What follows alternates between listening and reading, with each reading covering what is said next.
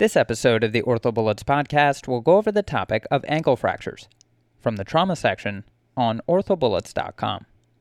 Let's start this episode with a quick summary. Ankle fractures are very common injuries to the ankle, which generally occur due to a twisting mechanism. The diagnosis is made with orthogonal radiographs of the ankle.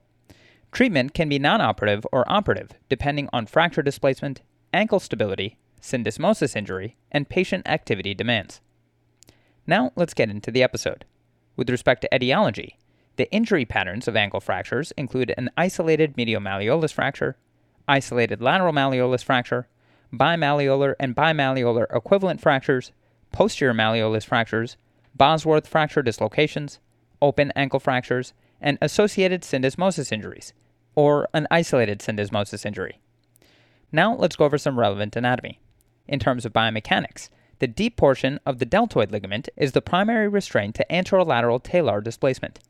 The fibula acts as a buttress to prevent lateral displacement of the talus. Moving on to imaging, recommended views on radiographs include an AP, lateral, mortise, external rotation stress views, as well as a full-length tibia or proximal tibia radiographs. An external rotation stress view is the most appropriate stress radiograph to assess competency of the deltoid ligament. This is more sensitive to injury than medial tenderness, ecchymosis, or edema.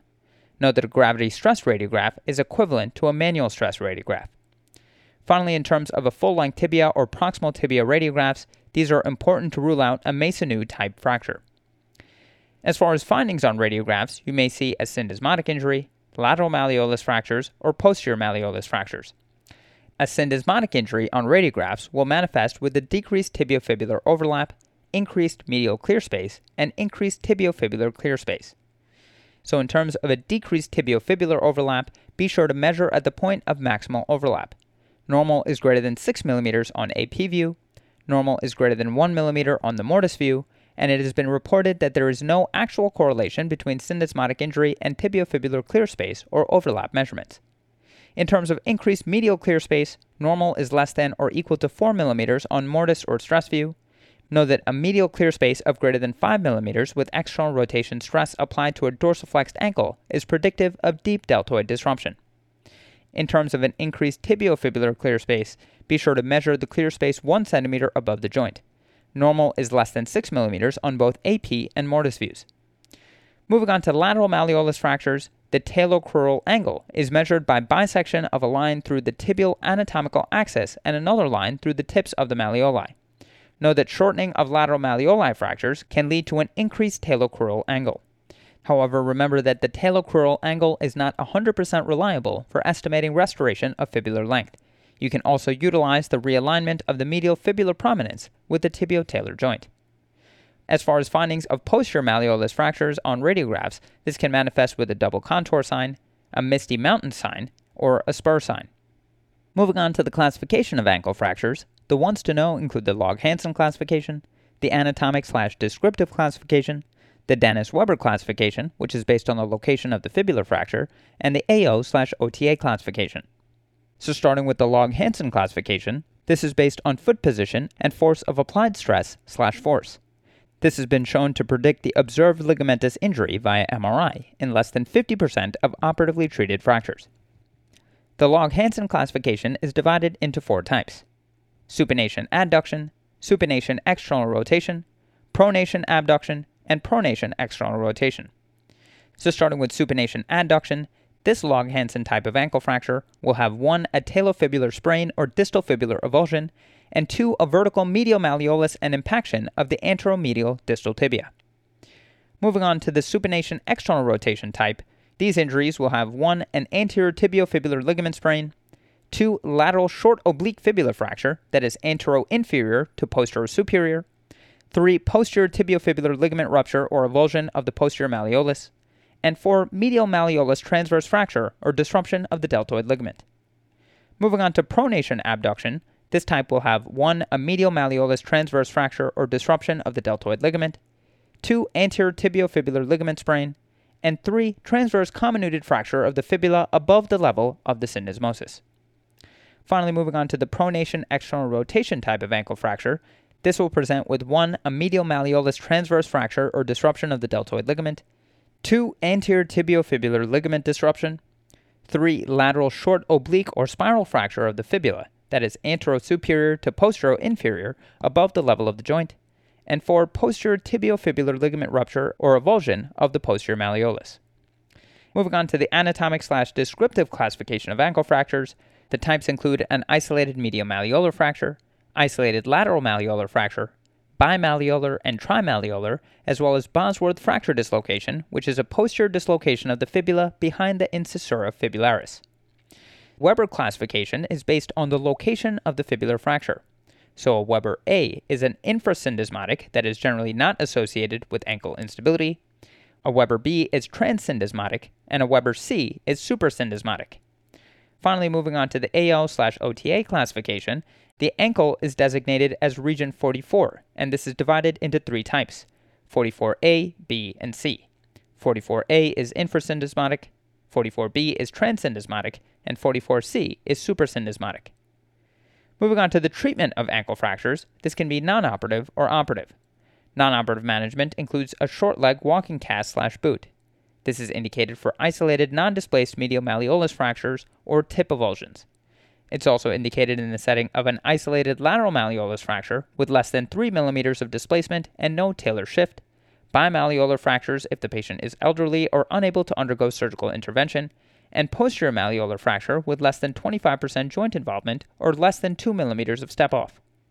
Operative options include open reduction internal fixation. This is indicated for any talar displacement, a displaced isolated medial malleolar fracture, a displaced isolated lateral malleolar fracture, bimalleolar fracture and bimalleolar equivalent fracture, posterior malleolar fracture with greater than 25% or greater than 2 mm step-off, a Bosworth fracture dislocation, open fractures, and malleolar non-unions. As far as the technique of an open reduction internal fixation for an ankle fracture, the goal of treatment is stable anatomic reduction of the talus in the ankle mortise. Know that a 1 mm shift of the talus leads to a 42% decrease in tibio-talar contact area.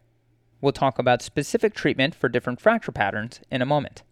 As far as outcomes, open reduction internal fixation for ankle fractures has an overall success rate of 90%. Know that prolonged recovery is expected, specifically 2 years to obtain the final functional result.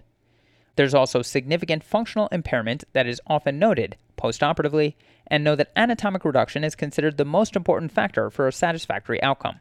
There are worse outcomes with smoking, decreased level of education, alcohol use, and the presence of a medial malleolar fracture. Note that ORIF is superior to closed treatment of bimalleolar fractures. In Log-Hansen supination adduction fractures, restoration of marginal impaction of the anteromedial tibial plafond leads to optimal functional results after surgery.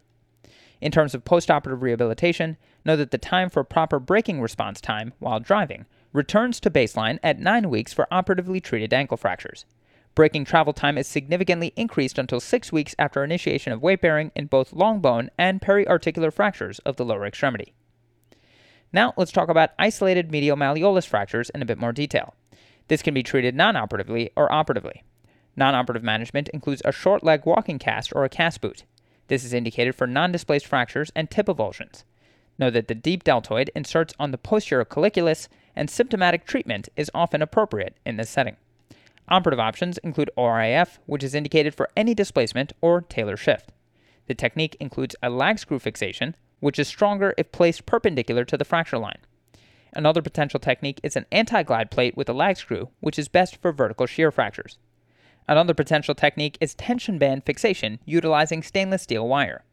Finally, in terms of fixation of the medial malleolus fracture, know that for a transverse pattern, lag by technique using 3.5 fully threaded screws is biomechanically superior to lag by design using 4.0 partially threaded screws. Moving on to an isolated lateral malleolus fracture, this can be treated non-operatively or operatively. Non-operative management includes a short leg walking cast versus a cast boot, which is indicated if there's an intact mortise, no talar shift, and less than 3 mm of displacement. Classically, fractures with more than 4 to 5 mm of medial clear space widening on stress radiographs have been considered unstable and need to be treated surgically. Recent studies, however, have shown that the deep deltoid may be intact with up to 8 to 10 mm of widening on stress radiographs. If the mortise is well reduced, results from operative and non-operative treatments are similar. Moving on to operative options for isolated lateral malleolus fractures, know that open reduction and internal fixation is indicated if there's a talar shift or greater than 3 millimeters of displacement. This can be treated operatively if also treating an ipsilateral syndesmosis injury. Plate placement can be lateral, that is with lag screw fixation with neutralization plating, or a bridge plate technique. The plate can also be placed posterior in an anti-glide technique, as well as a lag screw fixation with neutralization plating. The most common disadvantage of using posterior anti-glide plating is perineal irritation if the plate is placed too distally. However, keep in mind that posterior anti-glide plating is biomechanically superior to lateral plate placement. Know that the stiffest fixation construct for the fibula is a locking plate. Another operative option for an isolated lateral malleolus fracture is an intramedullary retrograde screw placement. So in terms of isolated lag screw fixation, this is possible if the fibula fracture is a spiral pattern and screws can be placed at least 1 centimeter apart. Postoperative care involves a period of immobilization, usually 4 to 6 weeks after ORIF. Remember that the duration of immobilization should be doubled in diabetic patients. Moving on to medial and lateral bimalleolar fractures, this can also be treated non-operatively or operatively. Non-operative management includes total contact casting, which is indicated for elderly or patients that are unable to undergo surgical intervention. Operative options include ORIF, which is indicated for any lateral talar shift. As far as the fibula technique, you will need to fix the fibula with one of the options that we previously discussed. As far as the technique for the medial malleolus fracture, fixation options include cancellous lag screws, bicortical screws, tension band wiring, or an anti-glide plate to treat a vertical medial malleolus fracture.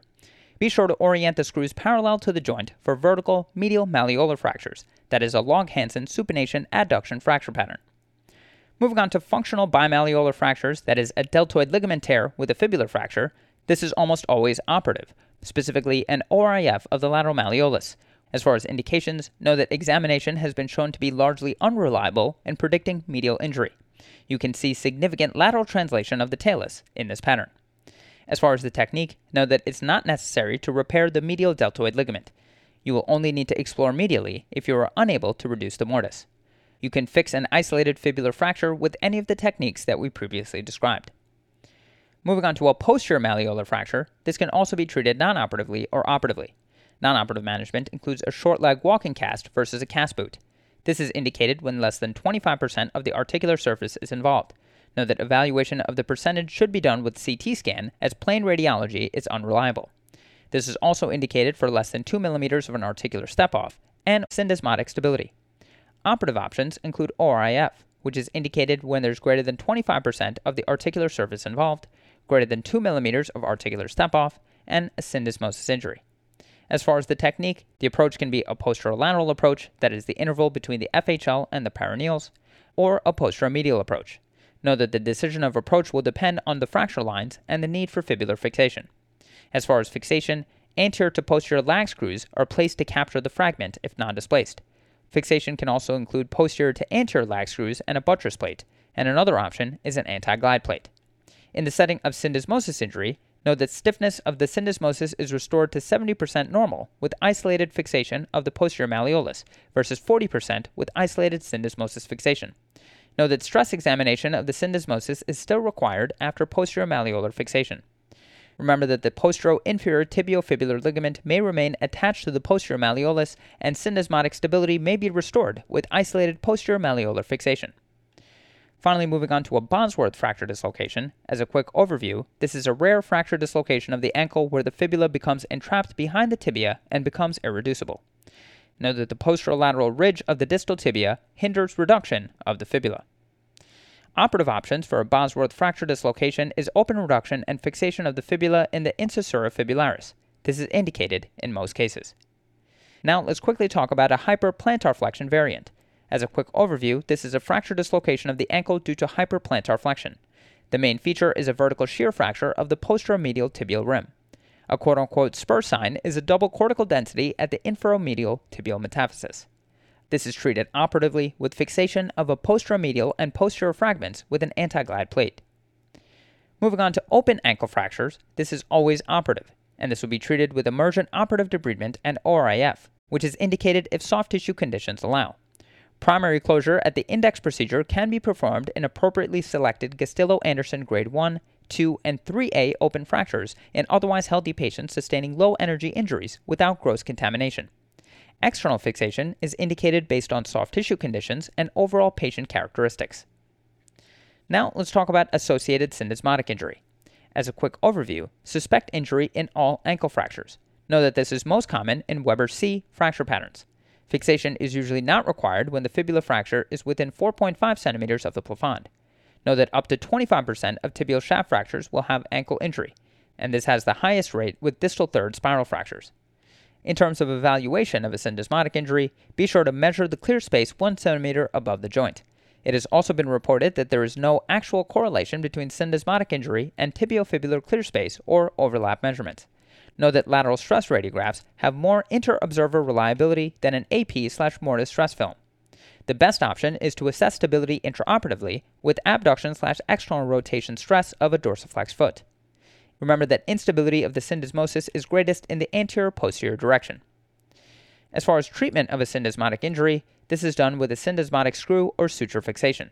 This is indicated in the setting of widening of the medial clear space, a tibiofibular clear space on the AP that is greater than 5 millimeters, tibiofibular overlap on the mortise that is narrowed, and remember that any postoperative malalignment or widening should be treated with open debridement, reduction, and fixation. As far as the technique for syndesmotic injury fixation, know that length and rotation of the fibula must be accurately restored. Outcomes are strongly correlated with anatomic reduction. Know that placing the reduction clamp on the mid-medial tibial ridge and the lateral fibular ridge at the level of the syndesmosis that is 1 to 2 centimeters proximal to the mortise will achieve the most reliable anatomic reduction. Use the quote-unquote dime sign/sentence line to determine the length of the fibula. Open reduction can be required if closed reduction is unsuccessful or questionable. 1 or 2 cortical screw or screws or a suture device 2 to 4 centimeters above the joint is placed, angled posterior to anterior 20 to 30 degrees. Remember that a lag technique is not desired. Maximum dorsiflexion of the ankle is not required during screw placement, as you can't over-tighten a properly reduced syndesmosis. Postoperatively, know that screws should be maintained in place for at least 8 to 12 weeks, and these patients must remain non-weight bearing as screws are not biomechanically strong enough to withstand forces of ambulation. Some controversies to obtain is the number of screws, and know that 1 or 2 is most commonly reported, number of cortices, and know that 3 or 4 is most commonly reported. Other controversies include size of screws, that is 3.5 millimeter or 4.5 millimeter screws, implant material, like stainless steel screws, titanium screws, suture, or bioabsorbable materials, and know that suture devices are more forgiving on reduction. Finally, another controversy is the need for hardware removal. Know that there is no difference in outcomes seen with hardware maintenance, that is with breaking or loosening, or removal at 1 year. However, outcome may be worse with maintenance of intact screws. Finally, know that malreduction of an isolated syndesmotic injury improves with screw removal. Now, let's talk about diabetic ankle fractures, with or without neuropathy.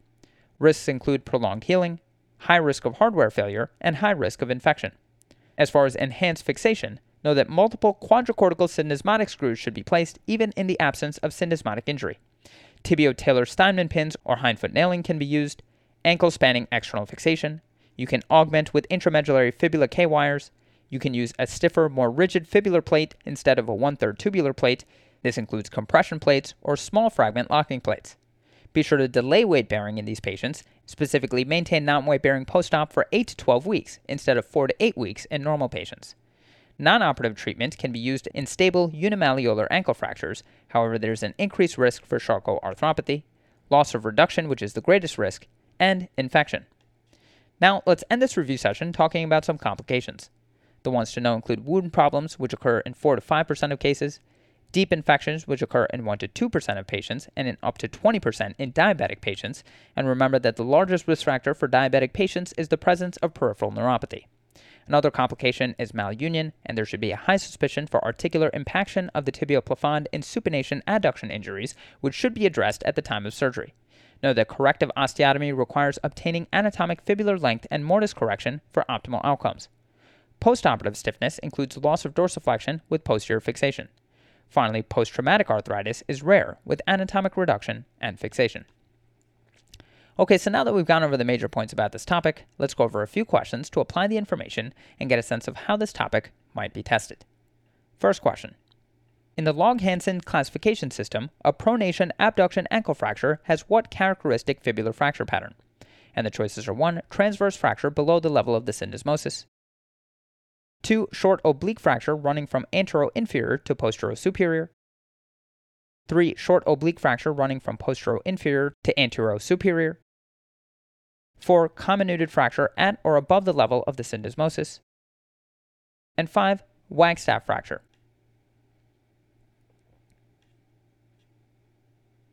The correct answer to this question is 4. Comminuted fracture at or above the level of the syndesmosis.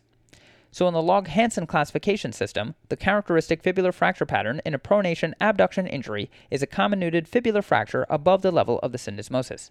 In the first stage of this injury pattern, the deltoid fails in tension or an avulsion fracture of the medial malleolus occurs. In the second stage, the anterior-inferior tibiofibular ligament ruptures, or a small bony avulsion of this ligament's insertion/origin occurs. The final stage includes the creation of a comminuted fibular fracture above the level of the syndesmosis. The article by Siegel et al. Noted that extraperiosteal bridge plating of these ankle injuries was safe and had excellent radiographic and clinical outcomes at final follow-up. Moving on to the next question. Following operative repair of lower extremity long bone and periarticular fractures, what is the time frame for patients to return to normal automobile braking time? And the choices are 1. 6 weeks after initiation of weight bearing. 2. 4 weeks postoperatively. 3. 8 weeks from the date of injury. 4. Once full range of motion of the ankle and knee exists. And 5. At the time of bony union.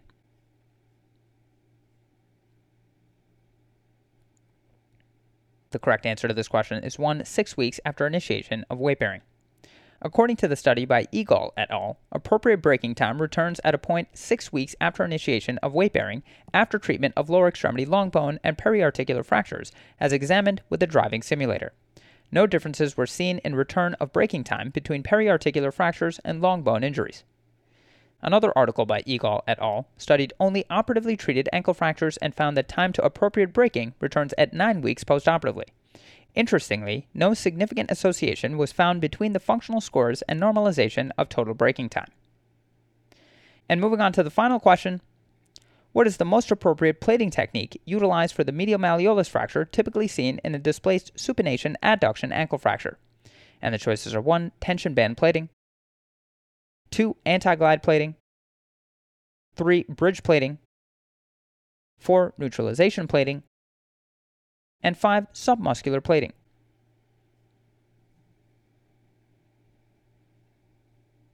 The correct answer to this question is 2. Anti-glide plating.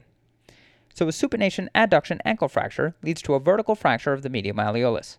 Traditional fixation of the medial malleolus with oblique screws from the tip of the malleolus directed proximally will ineffectively protect against shear forces at the fracture site. These also are directed quite obliquely to the vertical fracture line, and therefore have poor biomechanical resistance to failure. An anti-glide plate is used medially to prevent displacement of the fracture segment due to shear forces. According to the article by Tulin et al., placement of 2 horizontal lag screws perpendicular to the fracture line from medial to lateral are biomechanically the most important aspect of the construct, whether a plate is used or not. That's all for this review about ankle fractures. Hopefully that was helpful. This is the OrthoBullets podcast, a daily audio review session by OrthoBullets, the free learning and collaboration community for orthopedic surgery education. Keep in mind that these podcasts are designed to go along with the topics on orthobullets.com, and in fact, you can listen to these episodes right on the OrthoBullets website or mobile app while going through the topic. If you've gotten any value from the OrthoBullets podcast so far, please consider leaving us a 5-star rating and writing us a review on Apple Podcasts. It will help us spread the word and increase our discoverability tremendously. Also, if you aren't already, be sure to follow OrthoBullets on Facebook, Instagram, Twitter, and YouTube for daily high-yield content. Thanks for tuning in. We'll see you all tomorrow right here on the OrthoBullets podcast.